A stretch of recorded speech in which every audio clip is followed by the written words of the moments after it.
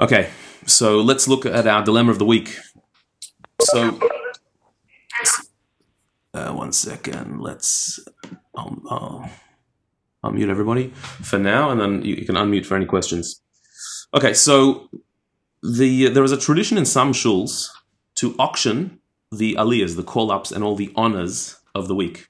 This is not something that I would ever do in my shul. It's not our style, but many shuls do it to raise money for the shul. It's understandable. We all need creative ways to bring in a bit of income. So some shuls, before the Torah reading, stop, and the gabbai, someone goes up on the bima and says, okay, we're auctioning the first aliyah, Cohen, who wants it? And people bid by twitching their nose or putting their hand up, and that they bid $5, $10, $20, $50. When there are special aliyahs, it could go for more, $500, who knows what, like it could be expensive. And it's a way of raising money for the shul. So there was one guy in a shul in Israel who had a particular custom that on the parsha of this week, Nosai, it has the blessing of the Kohanim, the Birkas Kohanim, the priestly blessing. Yevarech Hashem v'yishmerecha, the blessing that the Kohanim give. It's in the Torah, the mitzvah of giving the blessing in this week's parsha. So he wanted to be called up always for that particular call-up, the fifth call-up of the parsha of Nosai. He had a sentimental reason why. He wasn't a Cohen, but his grandfather was on his mother's side. And so he, by being called up to that particular aliyah, that call-up, he felt a connection to his grandfather, hearing the priestly blessing that he used to hear from his grandfather. So every year he would buy that for 50 shekels or something. It didn't go for all that much because no one else had that particular sentimental attachment to that aliyah, so it's not something that was really competed with. So every year he would buy it. Anyway, one year it happened that the auction was happening, and our friend was a bit spaced out at the time. It's hard to imagine how somebody could be spaced out in shul, but he wasn't concentrating. And so the auction went, and he suddenly, hang on a minute, did you auction off the Cohen aliyah? The priestly blessing? I said, yeah, so-and-so bought it. And he said, what? I always get it. He said, well, why didn't you bid? He said, I didn't realize. So he went over to the guy and he said, listen, I have a really, really special connection to this call-up. I get it every single year. Can I have it? Can I buy it off you? He bought it. This guy bought it for 50 shekels. Can I have it? I'll pay you the 50 shekels. And the guy says, sure, you can have it for 500 shekels. Okay. Is that okay? Can he on-sell the aliyah for 10 times what he paid? Acceptable or not acceptable? Anyone? Do it. Any problem with it? Is it considered a business transaction? Well, yeah. He's selling something. On Shabbos? Well, it was auctioned. Yeah. Do it. Any other problem? Yeah, there is. Because the actual, I think I remember you telling me once, you can even talk business on Shabbos, but you can't actually price something and actually make even if you say pay me after Shabbos, if you negotiate the actual price for it, that's what's prohibited. Okay, well here he bought it for 50 shekels. The first guy bought it for 50 shekels, right? So that was acceptable. He set a price. We've auctioned it in shul. So now he's just on selling it. He's doing the same thing, just another step. Why should it be any different? It seems it wouldn't be an issue. Let's even put aside Shabbos for a minute. Can you sell such a thing? Can you sell an honor in shul?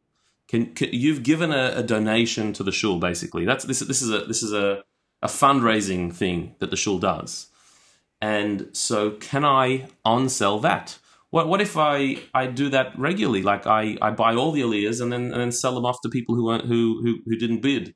What if a shul has an event, an exclusive event with a big speaker, and you have to pay so and so amount of dollars to get into it, and I buy up all the places and then sell them on to people who didn't get a spot for a higher price? Can I do that? Can you make money off the shul's charity auction? That itself is the question here. So it's actually been dealt with a couple of times, and obviously with different opinions. One opinion in halacha says, what's the issue? Person A bought the aliyah for 50 shekels. It's his aliyah now. It's his right. It's his honor. Person B wants that honor very, very much, and so he says, I'll sell it to you for 500. What's the issue? He's bought it. He's selling it on. The shul is getting the same 50 shekels that they got in the first place when person A bought the honor. And so why, they're not losing anything. The shul's losing nothing. So why shouldn't he be able to sell something that he has acquired fair and square? It's his to pass on. And if he's making money out of it, very good. That's one opinion. Another opinion says, no, that you can't make money out of charity. You can't utilize what a charity is doing and make a profit off it. Sell that to the shluchim. Oh, so you're saying if I am a representative of a charity collecting money, I'm taking a cut. I'm making money off the charity. Well, not really. There I'm saying that I'm doing this job that you wouldn't be doing. I'm going out to Australia to collect money for a yeshiva in Israel, so I need to be paid for my job, my work for it. Whereas here, the guy's sitting in shul doing nothing. All he did is bought the aliyah for 50 shekels. Now he wants to profit from it because somebody else really wanted that aliyah. That what gain are you giving the shul by on-selling it? Nothing at all. You're just profiting from what the shul is doing. So that would not be acceptable. That's another opinion. So one opinion says you bought it fair and square, you can sell it as you wish. The other opinion says you can't profit off a charity. You're not doing anything. You're not adding anything to it. And so you could say that both opinions are actually true. Technically, you could do this. There's actually nothing technically wrong with doing it. I bought a right and I'm selling a right, but it doesn't pass the sniff test. It's not acceptable practice. It's not the right thing to do to be profiting off a charity. And so therefore, Rabbi, yeah. Oh, so go on. I was just going to say it feels a little bit like ticket scalping, Right. and I guess that one could argue that the person this is obviously putting it completely in a business context, but the person who buys the aliyah with the hopes of on-selling it is taking a risk that he can't on-sell it. So he's going to be left with an aliyah. Okay, he'll get the aliyah if he uses it, but he's bought an aliyah. If he had the intention to on-sell it, he's taking a risk. He's bearing the risk, and the shul could potentially not have received any bids on that aliyah had he not bought that with the intention of trying to make a profit on it. So there is a potential benefit for the shul there. But if in this case the person bought it without the intention of on-selling it, that's obviously a different situation. Yeah. Okay. I see that. But generally speaking, when you buy an aliyah, you can give it to somebody to honor somebody else. The shul definitely was not expecting that somebody's buying it to scalp it at the back of the shul. So I can see what you're saying. One way maybe we could reconcile this is to say that maybe the profit that he makes off it should be shared with the shul. Because you can't say that when he buys the right for the aliyah, you can't say that therefore this is something that's totally his now. It's still the shul honoring him by calling him up to the Torah. The shul is still participating in the honor that he's getting. What he's bought the right to either take himself or give to somebody else the honor of being called up to the Torah. But he's doing that in partnership with the shul, who is then calling the person up to the Torah and giving them the call up.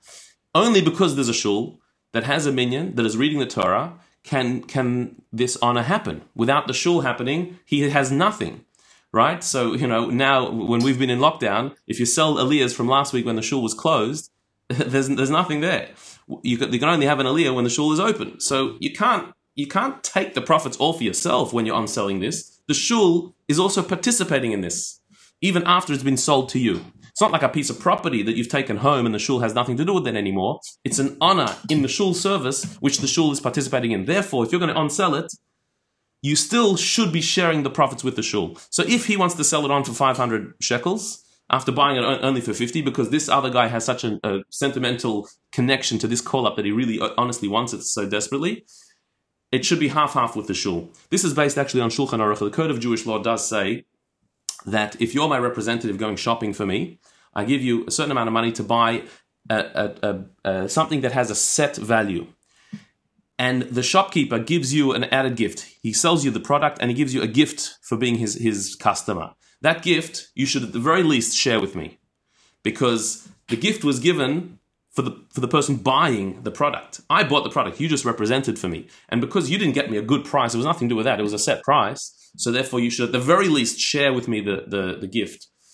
So too here, that if this guy on-sells the aliyah and makes money out of it, the shul should at least share in that profit, because the shul is the one who is actually giving the honor. As far as the Shabbos question, so that's a separate thing. How can you do a business deal on Shabbos?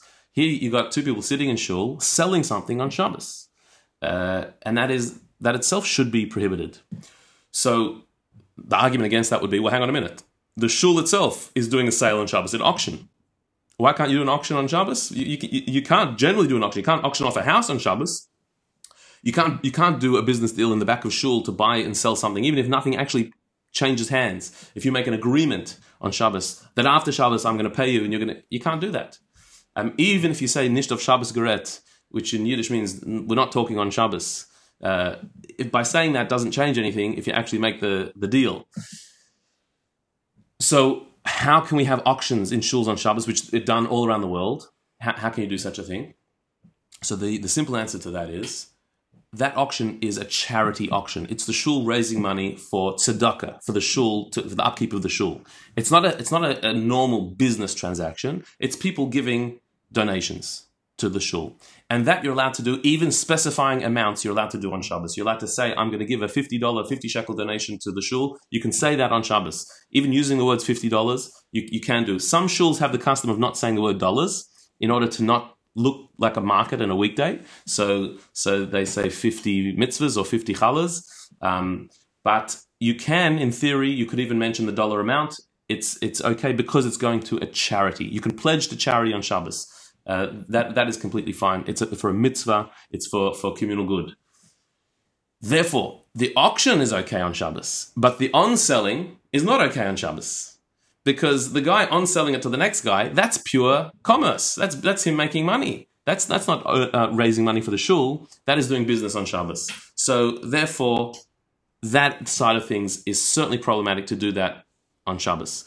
So if it was done already, if the deal was made, so after the fact, so at the very least, the profits should be shared with the shul. But really, such a deal should not be made in the first place on Shabbos. And what he should have done, what the guy should have done, is passed on the honor to the guy who wanted it.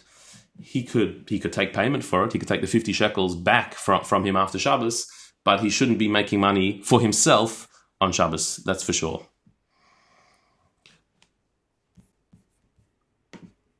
All right, guys, any comments? No. Much like I just said. I've got one question. Yeah. Is that then to be extrapolated? Because I can't see how. But is that then to be extrapolated to understand that you just cannot make money on Shabbos? What do you mean make money on Shabbos? Actively or passively? Even actively. Let's say the children's counselors for shul. Okay. They're working on Shabbos, getting paid for that. Okay. So any time when somebody's doing permissible work on Shabbos, in other words, what they're doing is permissible. Looking after kids is permissible. That's fine. Being a rabbi of a shul, a chazan in a shul, cleaning a shul, also there's permissible ways of cleaning on Shabbos. Anytime somebody does work on Shabbos, they cannot be paid specifically for Shabbos work. They can be paid for their week's work that includes work on Shabbos. So, for example, the kids program people, maybe their work is only on Shabbos. They're only coming in and doing it. There's no kids program during the week.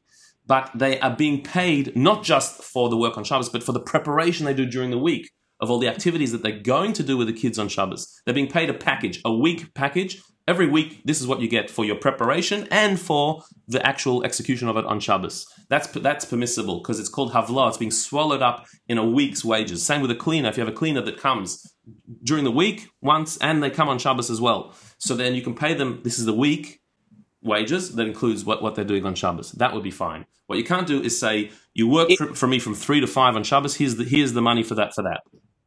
And if a cleaner doesn't come during the week, if a cleaner only comes on Shabbos? So then you would have to somehow find that they prepare for the cleaning on Shabbos. In other words, maybe the skills that they